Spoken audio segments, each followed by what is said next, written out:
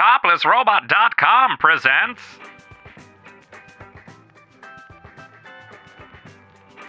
You're listening to Animated Opinions, a podcast rotoscoped from a better podcast. I'm Melanie.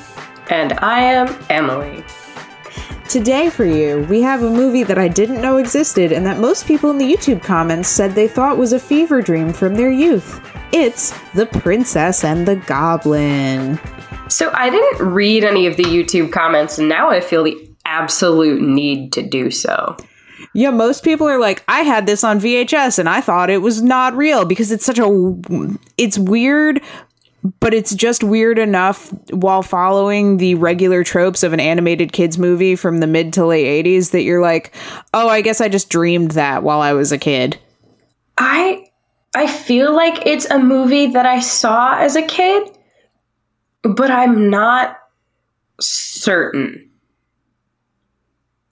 Like, I definitely know that I had watched the animated Hobbit movie and the animated Lord of the Rings and the animated Return of the King, and they all looked very similar to this.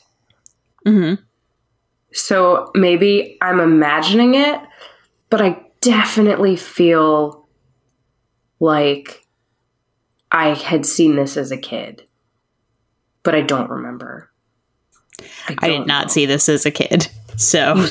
This fever dream is actually real. People in the YouTube comments, and we can confirm that this movie is real, does exist, was made, and there are actual facts about it, which kind of... Can you hear that? I can hear you. Okay. My roommate's cat is screaming.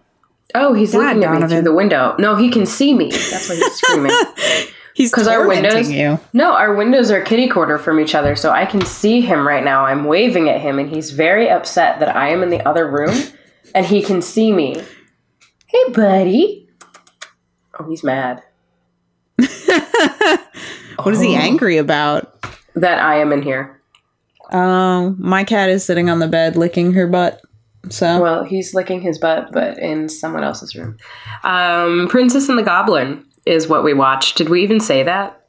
I said it. I always say the movie right up top. It's like you don't even listen to our podcast. I have a format, God damn it. I don't remember you saying it. Yeah. I announced it, and I always announce it with a bit of prattle beforehand, so that way it sounds like I actually thought of an intro rather than thinking of it off the cuff. We're parting the kimono here, people. The Princess and the Goblin was the first animated feature from Wales, and it happened to be the 25th full-length cartoon from Hungary. Okay. Great. The film was produced by the Welsh television station S4C and the Cardiff-based Welsh... Serial? Yeah, maybe Serial Studio. And then there was a Hungarian studio, Pannonia. There's a lot of bread. Foreign. Okay. The film was produced by the Welsh television station S4C and the Cardiff-based Serial Studio, along with Hungary's Pannonia. No, Hungary's Pannonian. Fuck. Patagonia. Okay. Pannonia, Hungary's Pannonia Studio, and Japan's NHK. Last you week, pronounced NHK right, y'all. Fuck you. I did S4C correctly, and nobody fucking complimented me on that. It's because we didn't have to listen to you Charlie horse your way over Panoia. Kill me. You just said it wrong. Yeah, fuck you. I just said it, and that's that. You know no one's listening for this shit. They're listening to hear us tear into this shit movie. Anyway, last week we made fun of a movie that did we watch Hoodwinked? Yeah, we watched Hoodwinked. Okay, cool. So that had a budget of $8 million in like 2003 to 2005 money. And this week, the budget for Princess and the Goblin was $10 million in 1990, which, according to the internet, is almost $2 billion today. I am not certain I trust that number, but that is the number I was provided by the interweb. The budget for this was $10 million and they couldn't have afforded to write a second song? No. Jesus. Where did all that money go? I feel like only one song was in the book. Oh, this is based on a book.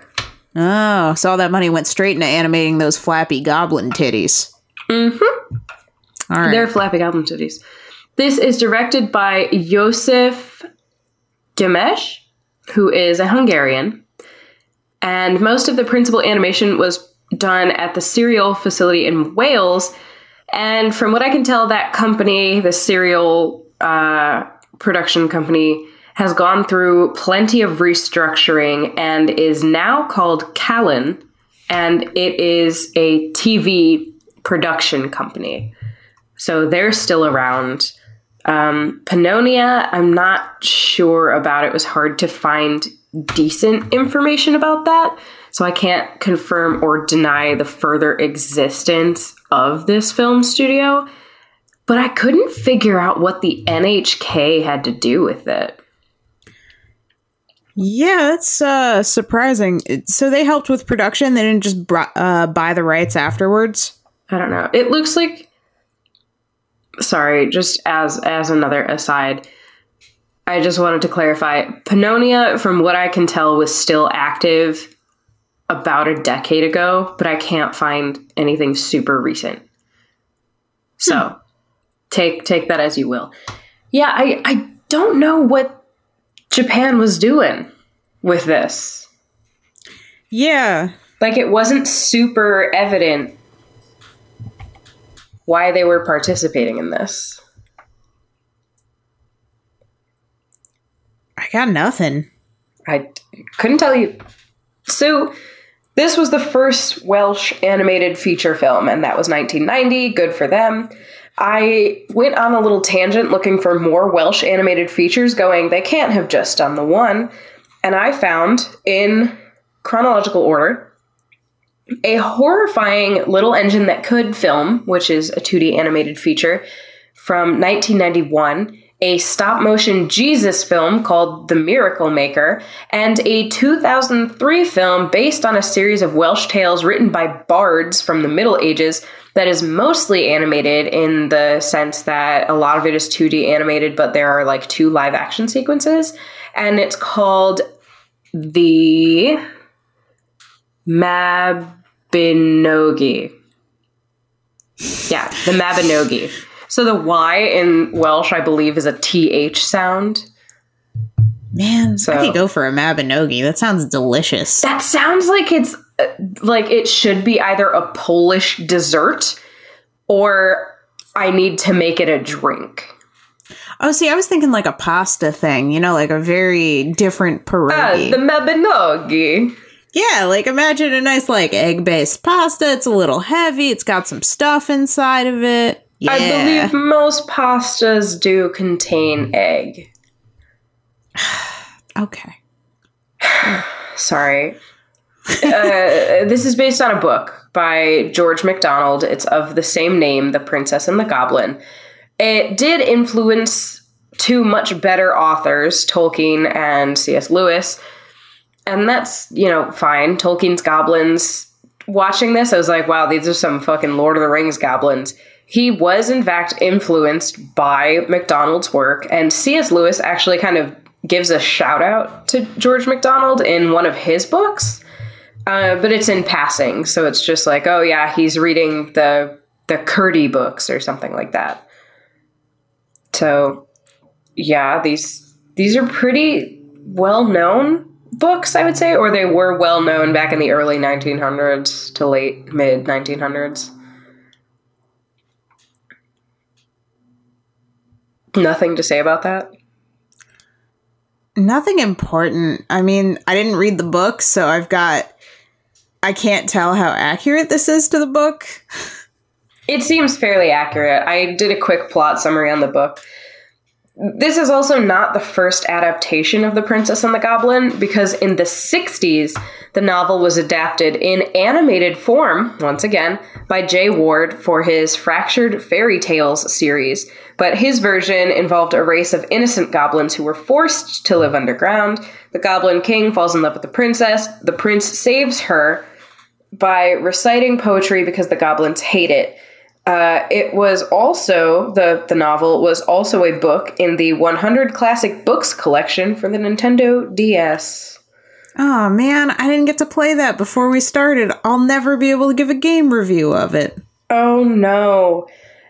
The Wikipedia page for this movie also listed the following films: The Last Unicorn, The Black Cauldron, The Thief and the Cobbler, and Quest for Camelot. Now, I can only assume this is a list of dark fairy tales and or a list of films that are deemed critical box office failures that are also fairy tales. I don't know if The Last Unicorn bombed, though. See, I don't feel like this movie has the same vibe as any of those, though, until like the last 10 minutes. This movie's very light and fluffy until really it gets going in the last 15 minutes. There was a sequel to the book. Oh, is there more magic grandmas in it? No. As far as I know, I have the ending written here. Curdie and Princess Irene, because we're going to get that right out of the way, is an older pronunciation of what we now know as the name Irene. So Curdie and Princess Irene get hitched and rule the kingdom after the king dies. However, they have no children, and after they both die, the kingdom deteriorates until one day it collapses and has never been spoken of again. Wow, fucking dark. So now that we've set everybody up for the same level of disappointment that we experienced, and we've gotten all the vague backstory out of the way, it's time for something even more disappointing, which is the actual movie itself. All right, let me take it from here. In a Get mountainous on. kingdom, the widowed king leaves to attend affairs of state, leaving his beloved daughter, the sweet Princess Irene, alone with her nursemaid, Lootie. When Irene is on an outing with Lootie, she runs away on purpose, and Lootie cannot find her. When the sun sets, Irene is lost in a sinister forest and is attacked when a clawed hand bursts through the earth and attempts to seize her kitten, Turnip. Several deformed animals corner the frightened princess until strange singing sounds through the trees drive them into a crazed and frightened fit, and they flee. The singing is revealed to be a young boy, Curdie, the son of a miner. He discovers Irene is lost and leads her back to the castle. He informs her that the monsters were goblins and their pets, and that they are driven away by singing. Curdie says that everyone except the king and his family know of the goblins, and Irene reveals she is a princess. My first note upon immediately starting this movie is, Emily, what the actual fuck is this Zelda CDI looking shit?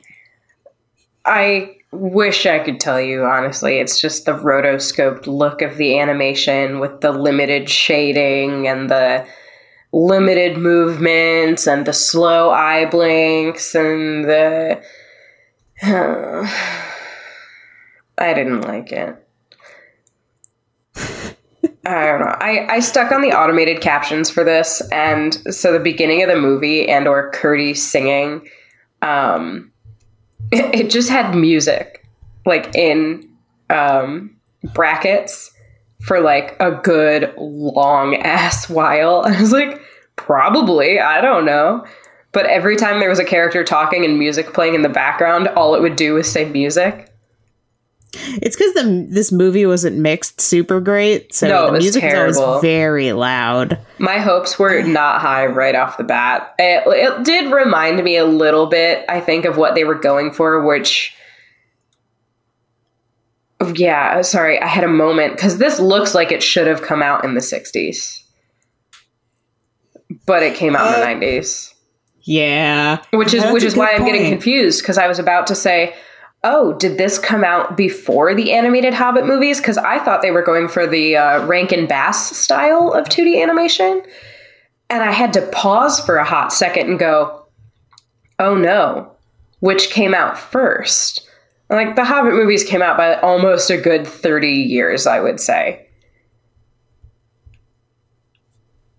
Like, if you told me, if you sat me down and showed me this movie and I had no context for it, and you told me to tell you when I thought it was made, I would definitely have said like 65 to 68. Like, we're not even crossing the 70s boundary.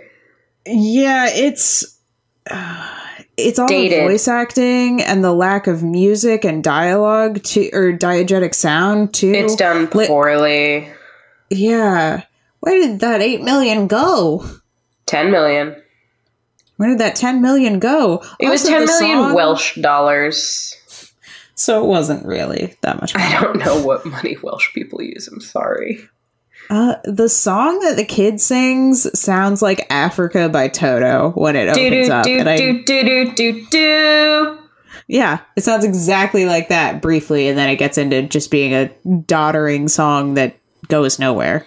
The bard is always the most powerful in the party, and my captions said no brackets music end bracket.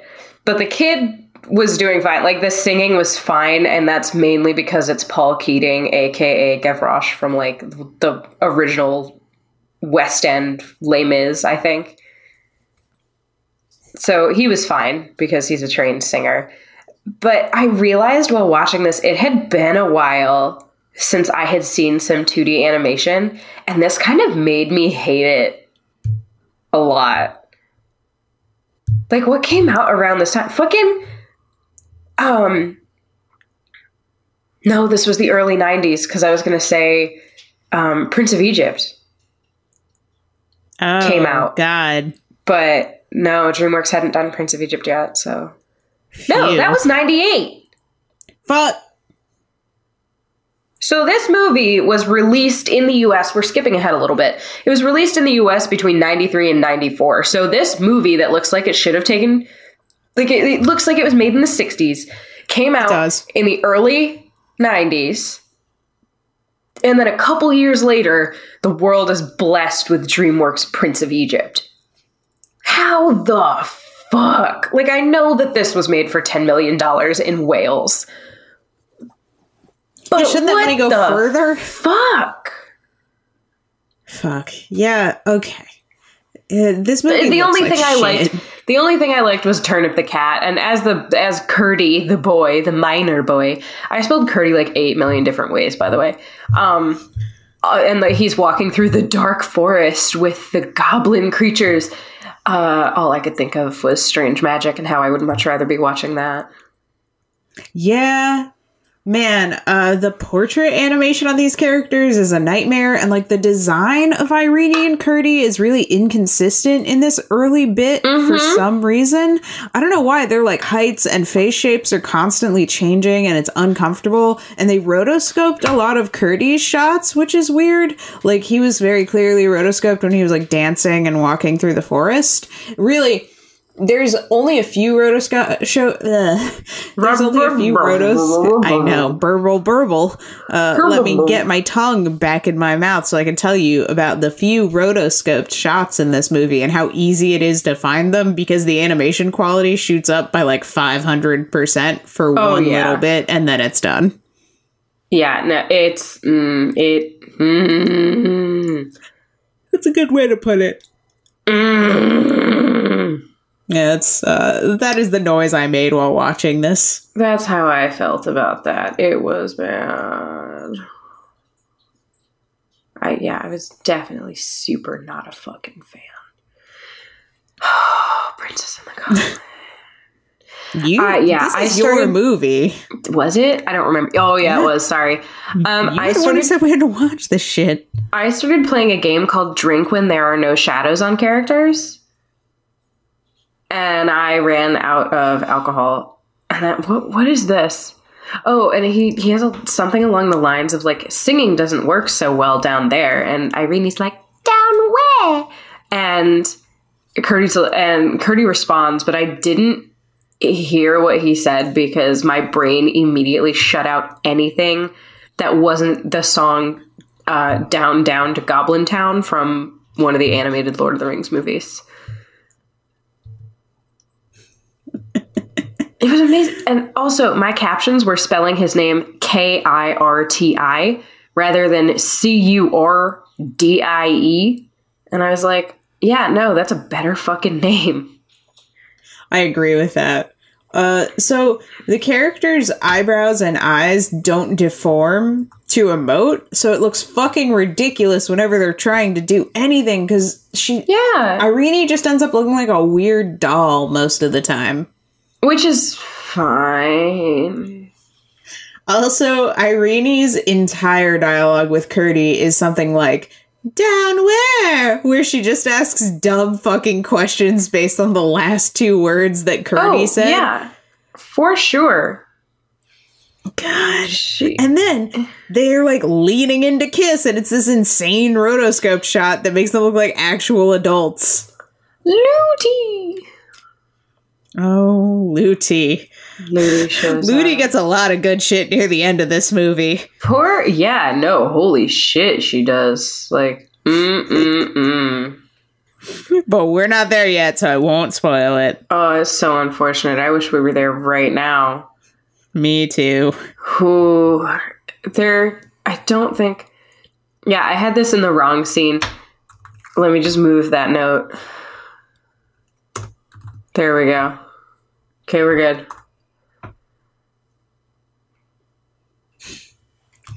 Yes. So the next day, Irene goes exploring in the castle after discovering a magical secret door in her bedroom. She ventures into a tower and meets the spirit of her great-great-grandmother, also called Irene. Grandmother informs the young princess that she will be there to help her, for Irene will soon be in grave danger. Yeah, Looty trips on something, like a little prank that the princess and her cat have set up. She falls for like 8 fucking years. Like, it takes her forever to fall to the ground after she has tripped. Yeah.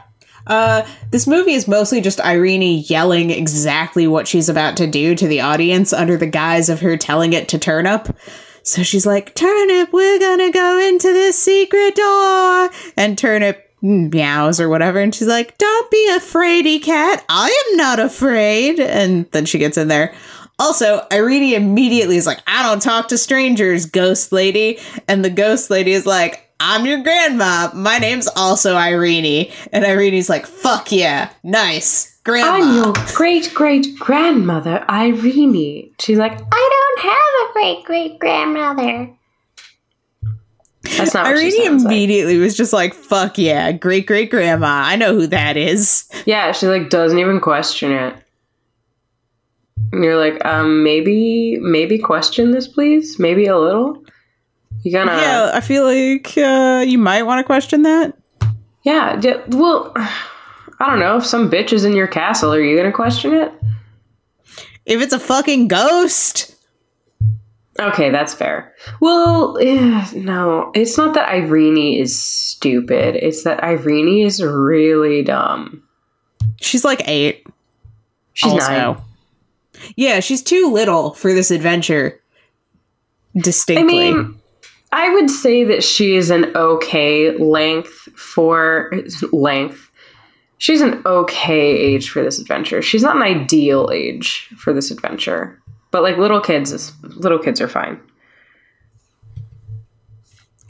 But yeah. So at this point my power cut out while I was watching this movie. So I had to find an alternate way to watch it because I was using my PlayStation, but the power went out, so it decided to have issues picking up an IP address, so I had to turn that off until I had the patience to fucking deal with that, which, spoilers, I haven't had the patience to deal with yet. I think great-grandma Irene bothered me because she's like, "I'm not people, but I'm not a ghost." So, but she has like powers, so she's basically a demigod. And I was only 20 minutes into the movie. I mean, that was close enough to your description. You could have just stopped there, but you didn't. So we had to pick up where the film left off. The same day as Irene goes and has a ghost experience, Curdy and his father are living in poverty underground in the mines, and Curdy falls through a porthole into the realm of the goblins. Hidden, he follows the goblins to a vast cavern where the sniveling Goblin King, He's more like sniffling, not really sniveling. He's got a cold. And the malevolent Goblin Queen are holding an audience, announcing their scheme to flood the mines and drown the Sun People, aka humans. Yep.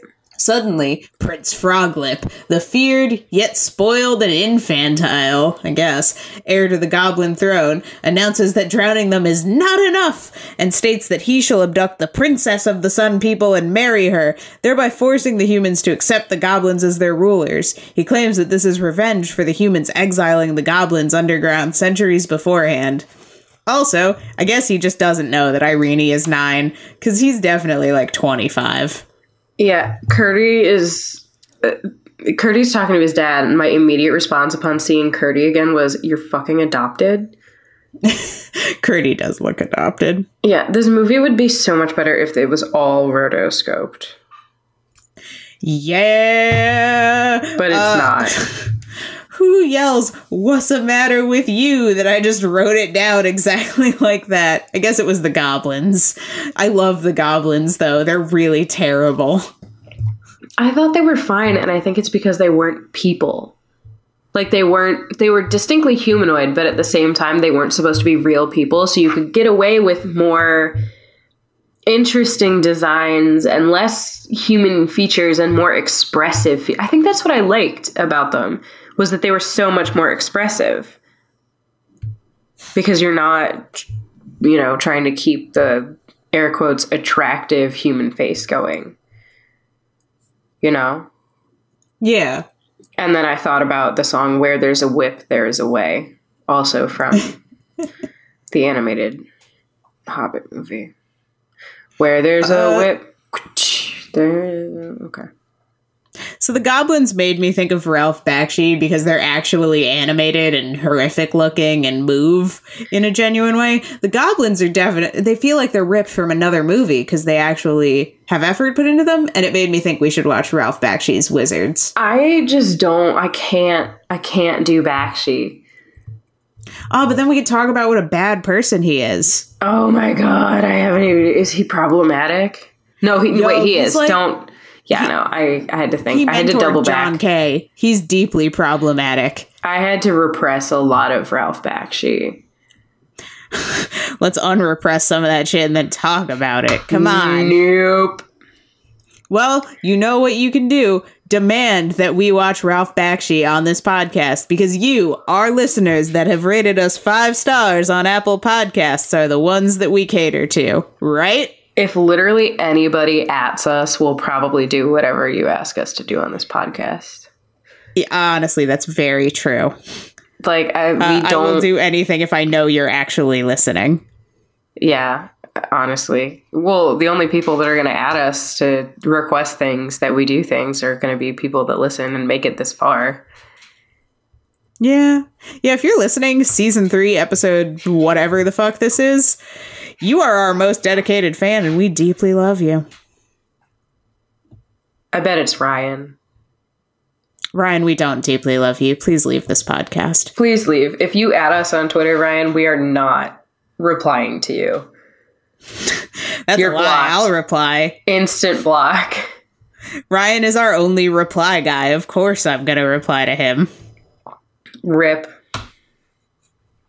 Rip indeed. We got to get back to this fucking movie, which is not... It's a slow movie. This is a slow movie, and the goblins are the best part of it, and they look good, and they're well animated, and the Goblin Prince is the best character. Oh, hell yeah. He's awful. He's like a shitty mix between Stewie and like a punk that you would find in the streets of London back in the early 90s. And I was fucking feeling it. He's definitely not as hot as David Bowie, like as the Goblin King, but he still had like a weird cod piece. Yeah. Like the knot on his like tunic loincloth diaper thing was very much where a pinus would be. Oh, a pinus? A pinus? A pinus. Yeah, right where his peninsula would be. Yeah, his pinus. Penis. Yeah, and he really is jiggling those pinuses around. Oh, yeah, they like whip the pinus. He does so much with his hips, and I did not understand why we needed it. Yeah. I do like that the movie goes out of its way to establish that the goblins are culturally assholes. They complain about having to follow rules and not be violent when they're on the surface, just to justify the fact that they're trapped underground forever. Which is a very familiar story.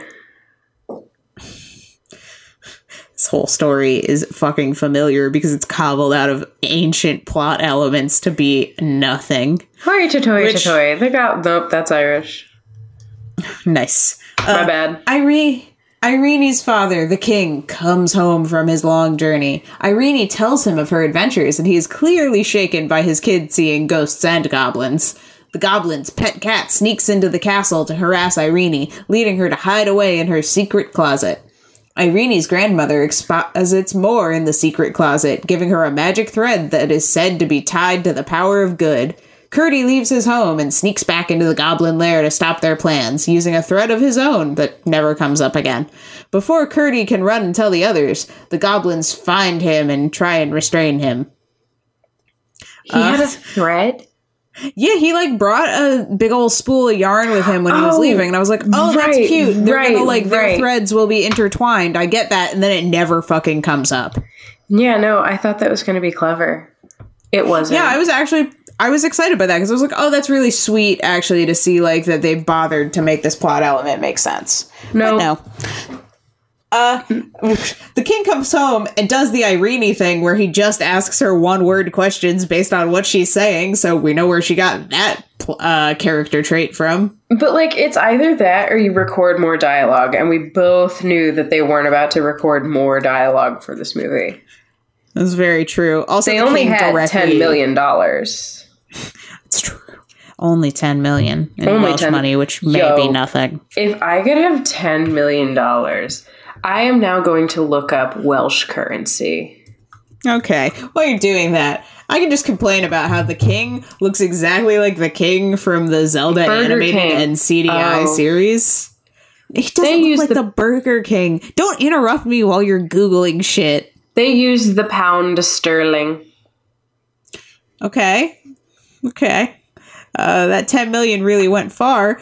Also, Irene is like, Ghost Grandma, you will protect me when evil comes. And it's like, Irene, she's only in that room. You need to take the magic that she's offering you.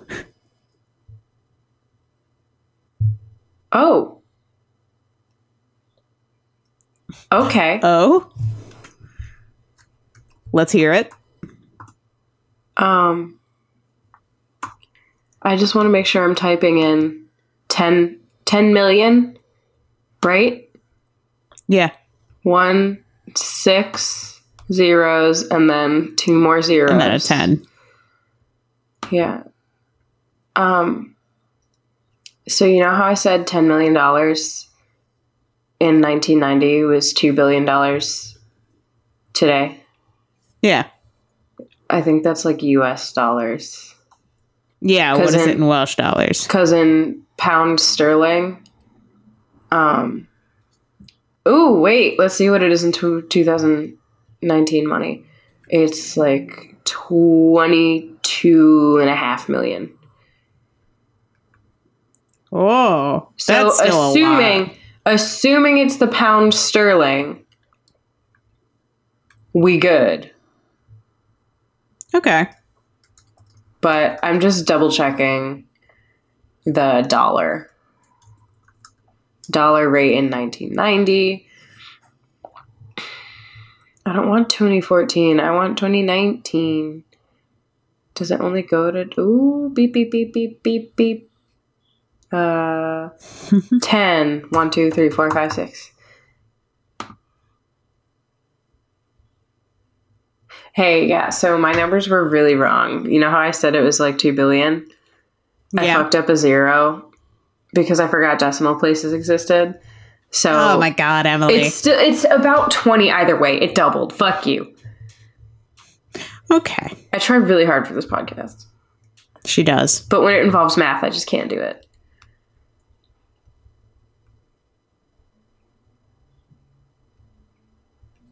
Hello? Hello. I'm still Hello. here. I was just waiting for you to finish talking. Emily. Oh, I definitely had finished talking. So yeah, this movie, he definitely looked like a cross between the Burger King and the King from Zelda. Yeah. And I like that Irene's great grandma ghost gives her, like, literally is like, it's dangerous to go alone. Take this. I was like, you sons of bitches. Oh, man. At one point, when Froglip sees Curdy, he just immediately yells, hurt him! Hurt him! Kill the boy! I so wanted them to, like, actually hurt him.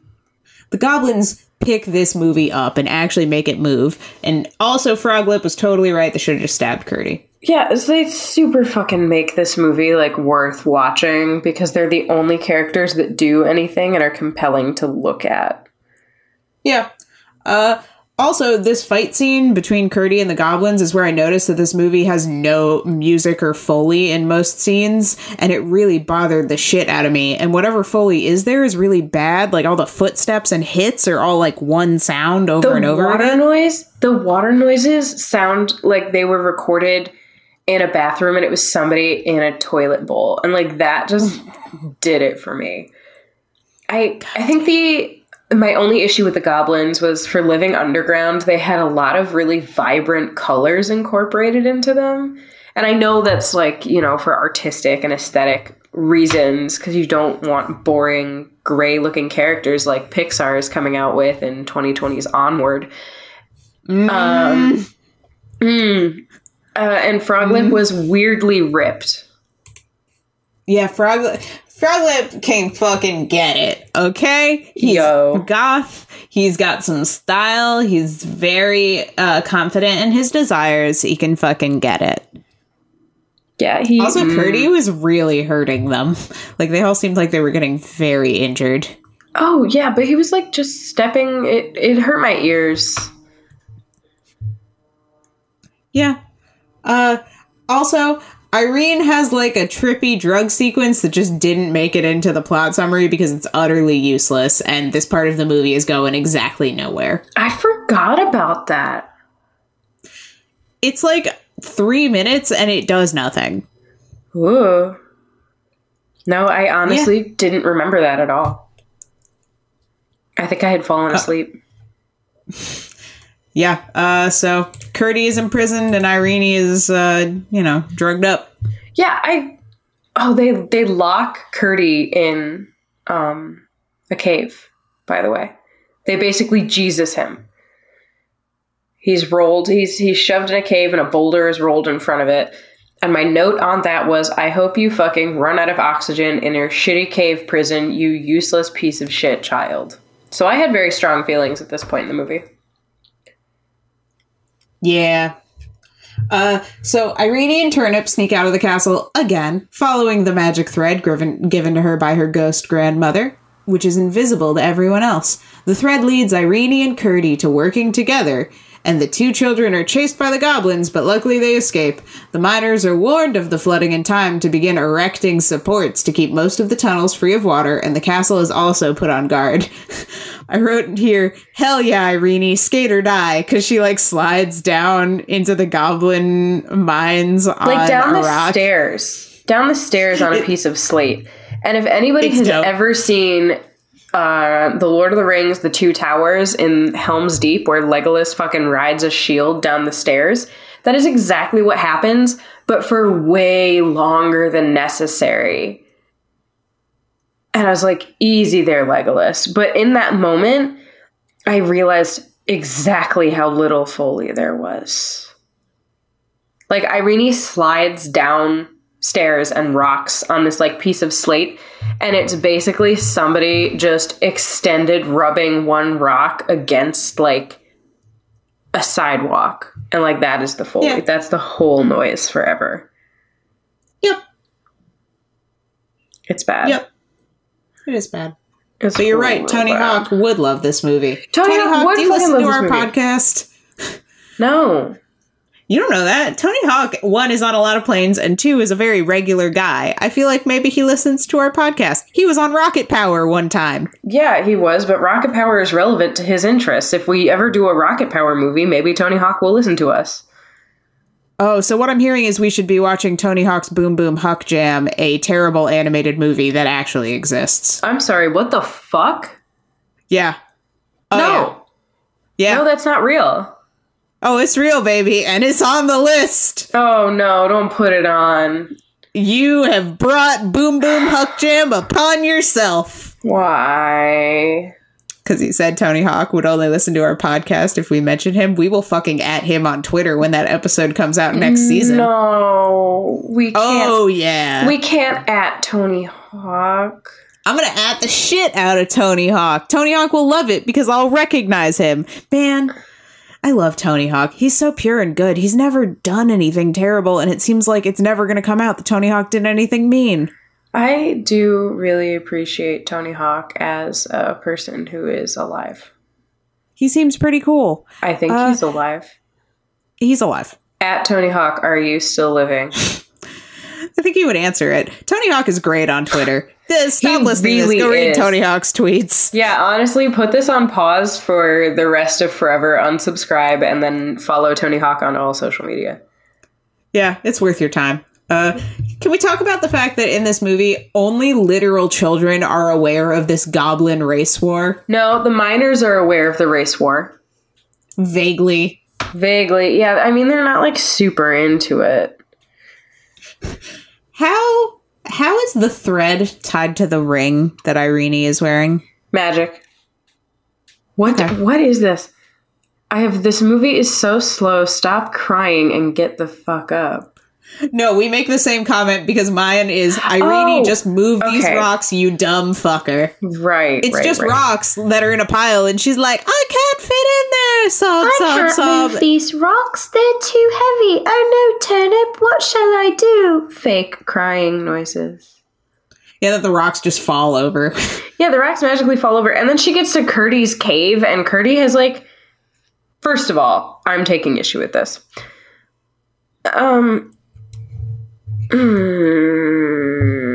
Okay, here's my issue. Curdy tries to move the boulder that the goblins put in front of the entrance that he was put into. Irene is, like, up in the fucking ceiling when she's like, Curdy, push this boulder out of the way. And he's like, I've tried that already. And I was like, no, you fucking haven't. Like, have you climbed to the ceiling and tried every boulder there is? No, of course she didn't. Right. So I was like, Curdy, stop fucking complaining. And then he's like, oh, the rock is too heavy. And she's like, I believe in you. And he, like, magically is able to push this real fucking heavy boulder out of the way and then slides down on it. Yeah, like, as you do. They need to be stopped. They were just so into this stupid gimmick that they think they, like, did real cool with. I like that Curdy is just as skeptical of Irene having a grandmother as he is of her having a magic thread. Oh, yeah, for sure. I mean, it's mainly because when people died back in ye olden days, they were like 30. They didn't make it that far. It's fair. Who has 6 toes? Who? Maybe the Goblin Queen? I don't know. I don't understand that part. I don't know. I guess someone had 6 toes. Why else would I write it? Well, the Goblin Queen had 6 toes, and everybody else, all the other goblins, only have 1 toe. They basically have penis feet. Again. Yeah. Penis. The Panoose. The penis. Yeah, no, their feet are literally just penises. Yeah, I don't understand why she had 6 toes, but she wears rock shoes to protect her feet, which is great, and I feel that, like, 100%. Yeah. The running is so bad. The running looks bad, and as you've put it, there's no Foley for the running. Yeah, no, it's real bad. I looked at the timestamp on this because it was taking a while, and I was like, okay, this is just like a slow mid 15 minutes of the movie. Like, we'll pick up in a minute. The movie only had 30 minutes left, and somehow nothing was still happening. The only note I had about that was that Irene definitely started this movie as a redhead, and she ended up like Blonde. brunette at the end. Like my yeah, color you're hair. right. But I also think she was blonde briefly during the middle of the movie. It Definitely. doesn't fucking matter. They did not make a light chart for any of this. You can tell. No, they there were was no color anything. There's no consistency. Yeah, they had no color key. I don't know what it's called. I know what you mean. My note, Turnip is a real one. He is not having this danger, but Irene is very ready to adventure to her death, which I respect. I could definitely relate to that. Like, for sure. I respect it. Irene takes Curdy to the castle to her, like, ghost grandma room, and she busts into the door and is like, meet my ghost grandma! And then is shocked when the room is empty and the spinning wheel is covered in spider webs, and her face is just like, oh shit, it was a ghost the whole time. Like, holy shit, Ghost Grandma was a ghost the whole time? My grandma wanted me to find my own magic. Yes, Irene, she said that like 30 times. Thank God you listened. Yeah, and then when, what's her name? Oh, when Curdy is just like, it's not that he doesn't believe her, he's just not really about it. And Irene has this moment of like, I thought we were friends. And then I was like, Curdy is like 12 and she's like 8. Irene was really rude to Ludi after this, and I was like, oh, she's always rude to Ludi, though. Yeah, but initially she's like rude to Ludi in the way that you're a little kid and you're kind of rude to your parent. But this, she's just like, Ludi, get me my father! I'm the princess! Well, it's because nobody was listening to her before, so like, I kind of get it. She's a dumb fucking little kid that runs away all the time. I wouldn't listen to her either. I also feel like sometimes the animation got better, and then sometimes it got like way, way worse. But there was a massive difference between just being average and just okay, you know? Yeah, the door in this scene just radically changes size a couple times, and it's very funny. Yeah, you were like, how tall is the door? And I said small, or king is tall. All right, we're moving into the end of the movie. So here's the last plot node. The goblins do attack, and Curdy must show all the castle people how to fight. Namely, to jump on the goblins' feet and sing. Such fighting. Curdy also realizes if the miners are successful, the water will have nowhere to go but up, and will end up flooding the castle. Eat the rich. He tries to get everyone to leave, and he and the king realize Irene is missing. Curdy finds Irene being held captive by the evil Froglip. All three are knocked down by the arrival of the floodwaters, and Curdy tries to rescue the princess and not get thrown over the battlement edges by the goblin prince. With some help from Irene, Froglip is flung away, and everyone is saved, and the movie ends. Thank God. Yeet. The sequence opens on Ludi getting fucking hammered with some wine, and it explains why she's always losing Irene. But I would drink too if I had to look after Irene. Irene is probably exhausting as a child. In all fairness. Curdy like breaks his leg or some shit, and Ghost Grandma shows up, and she's like, I'm Irene's grandma, and kisses his leg and heals it immediately, and then she explodes into a shitload of doves, and it was great. Yeah, and I once again confirm that she's more like a demigod than anything. Also, why doesn't anyone in the castle, and presumably the royal guard, know anything about goblins, the seeming only enemy of this kingdom? I didn't have anything to say, I didn't have anything to say about that. The only thing I could think about were the penis feet. just, just thinking about those panooses. Those goblins were thinking with those panooses, though, because there was a goblin just licking Luty's tits. Full stop. Yeah, no, he is... just... Yeah, he's just really going to town. Away on Titty Town. It's like... It's not even... It's just weird. Like, it's so out of place. Like, why would you put that in?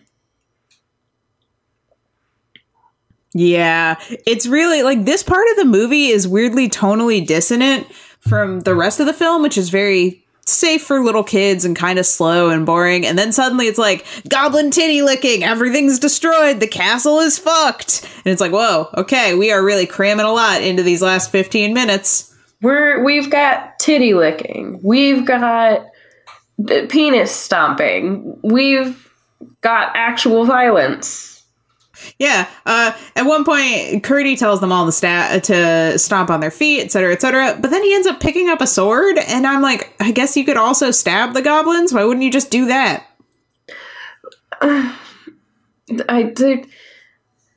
barrel scene really threw me off, because you were like, we could just stab them, I guess. So there's a moment where you're like, yeah, you're gonna do a stabbing, but then, like, Curdy like chases the Goblin Queen into a wine cellar, and the sound work with the wine barrel fight was fucking trash. Like, it was like 3 feet shuffling noises. Meanwhile, the characters are like flinging around the room. The Goblin Queen is on the ground. I had no idea what was happening, and it looked like they wanted to take the barrel scene from the animated Hobbit, but they fucked it up so hard. And then, on top of that, after this whole fight, the king is like, oh, good job, my boy. Like, thanks for saving us all. And then Curdy is like, where the fuck is Irene? And then the king is like, oh shit, I forgot about my only child. Well, guess she's dead. The castle is just real fucked up, and the animation on the floodwater, like how they animate the water at all, changes from shot to shot, which is fucking, it's great, but it's terrible. It's the worst. At that point in our notes, I couldn't tell if you were sarcastic or not anymore, because my bar had dropped so low when it came to the quality of animation. Speaking of that, the water sounds that they had, it just sounded like a gentle trickling stream, but it's literally floodwaters, or like a waterfall, and it would just be like dripping water. I'm allergic to bad sound design. Indeed. My note here is just, what is this movie, Emily? I don't fucking know. I have Irene is at risk of, and then I cut off. Yeah, I don't know what that means. I think I wanted to say drowning. Yeah, probably. Because Turnip is also about to drown, and I did not want him to die. And then my immediate next note is, fuck yeah, Froglip, eat this kid. Damn, Froglip, you are metal, but also a literal child will beat you. Yeah, Froglip was just way too metal to live. Irene did something to Froglip that made sure that he died, and she just did a cute reaction rather than seeming horrified or scared. Like, ooh, I just condemned this goblin to murder. I'm so cute. It's like, teehee, death to my enemies, motherfucker. They were gonna smooch, but then Irene just kissed him on the cheek, and it was disappointing. Yeah, because kissing on the lips is for marriage, you fucking whore. I know. It is. This is a genuine complaint. They didn't sing at the goblins, like, during the fight scene, which was surprising. And I feel like that might have actually helped them fight better. They did sing a little bit as they were leaving the castle.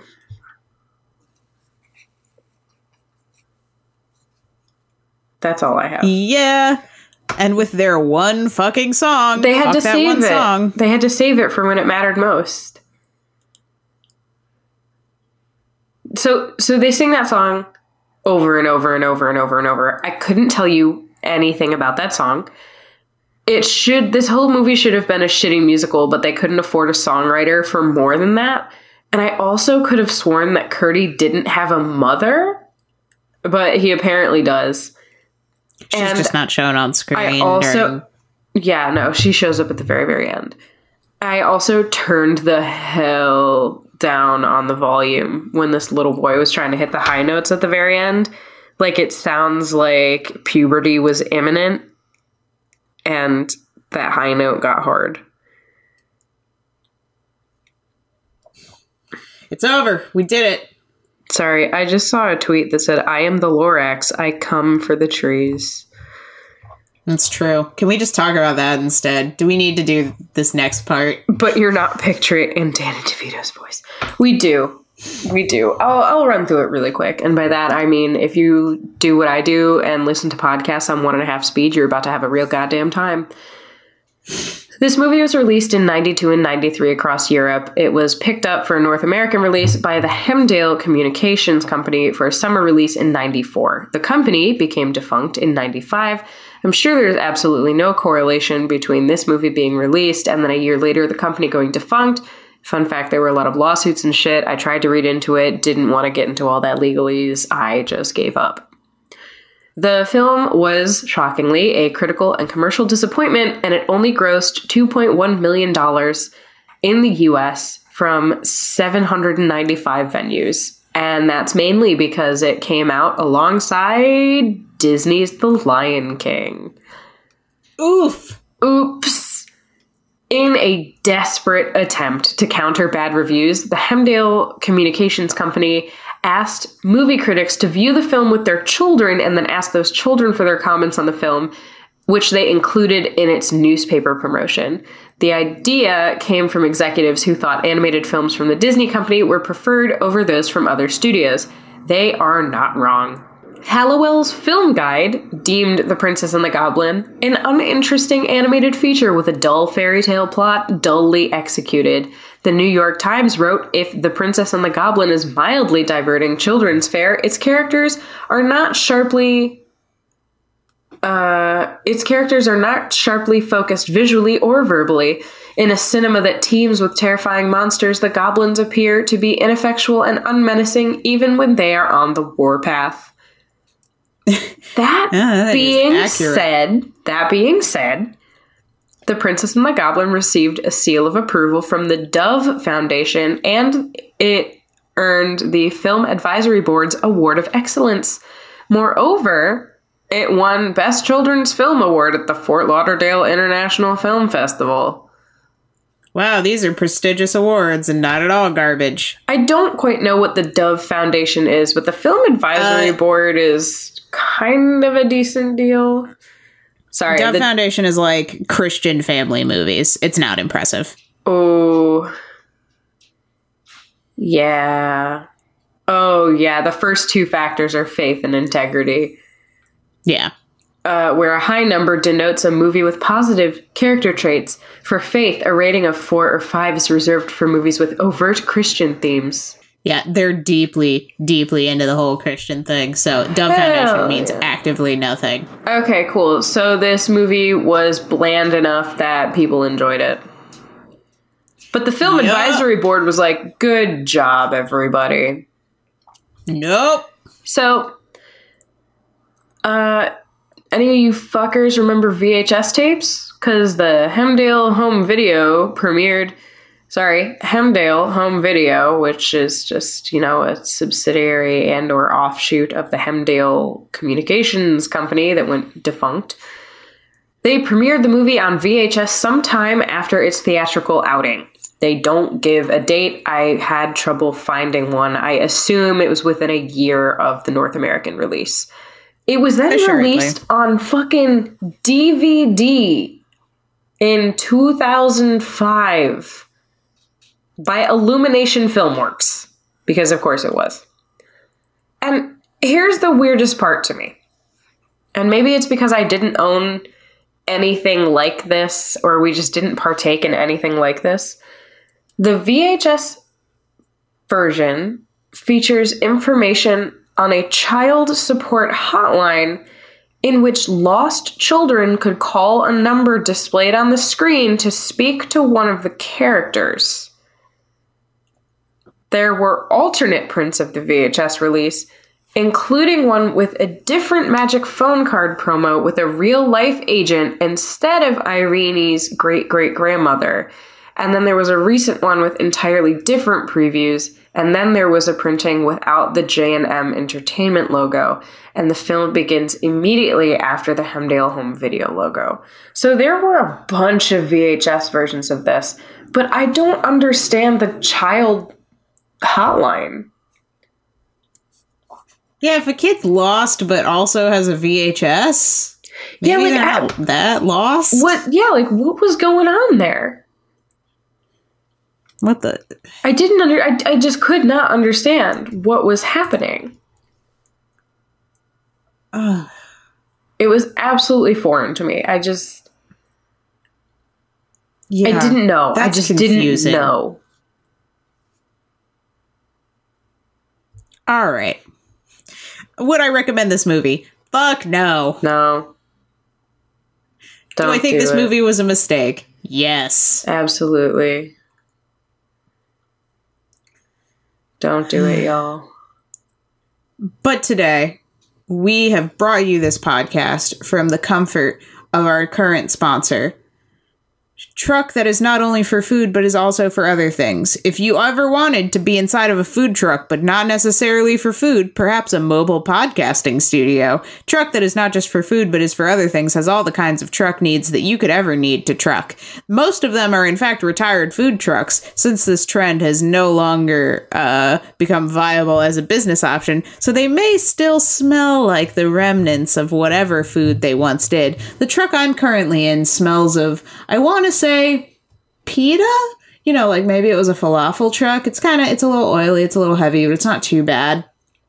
So really, like, you just get to bathe in a very sticky scent and get your work done. You know, it's cheaper than office space. It's cheaper than going and co-working somewhere. And really, it's just all about helping the environment. So, you know, look into trucks that are for food, but also for other things in order to find a habitable co-working space that only kind of smells like some kind of dying food product.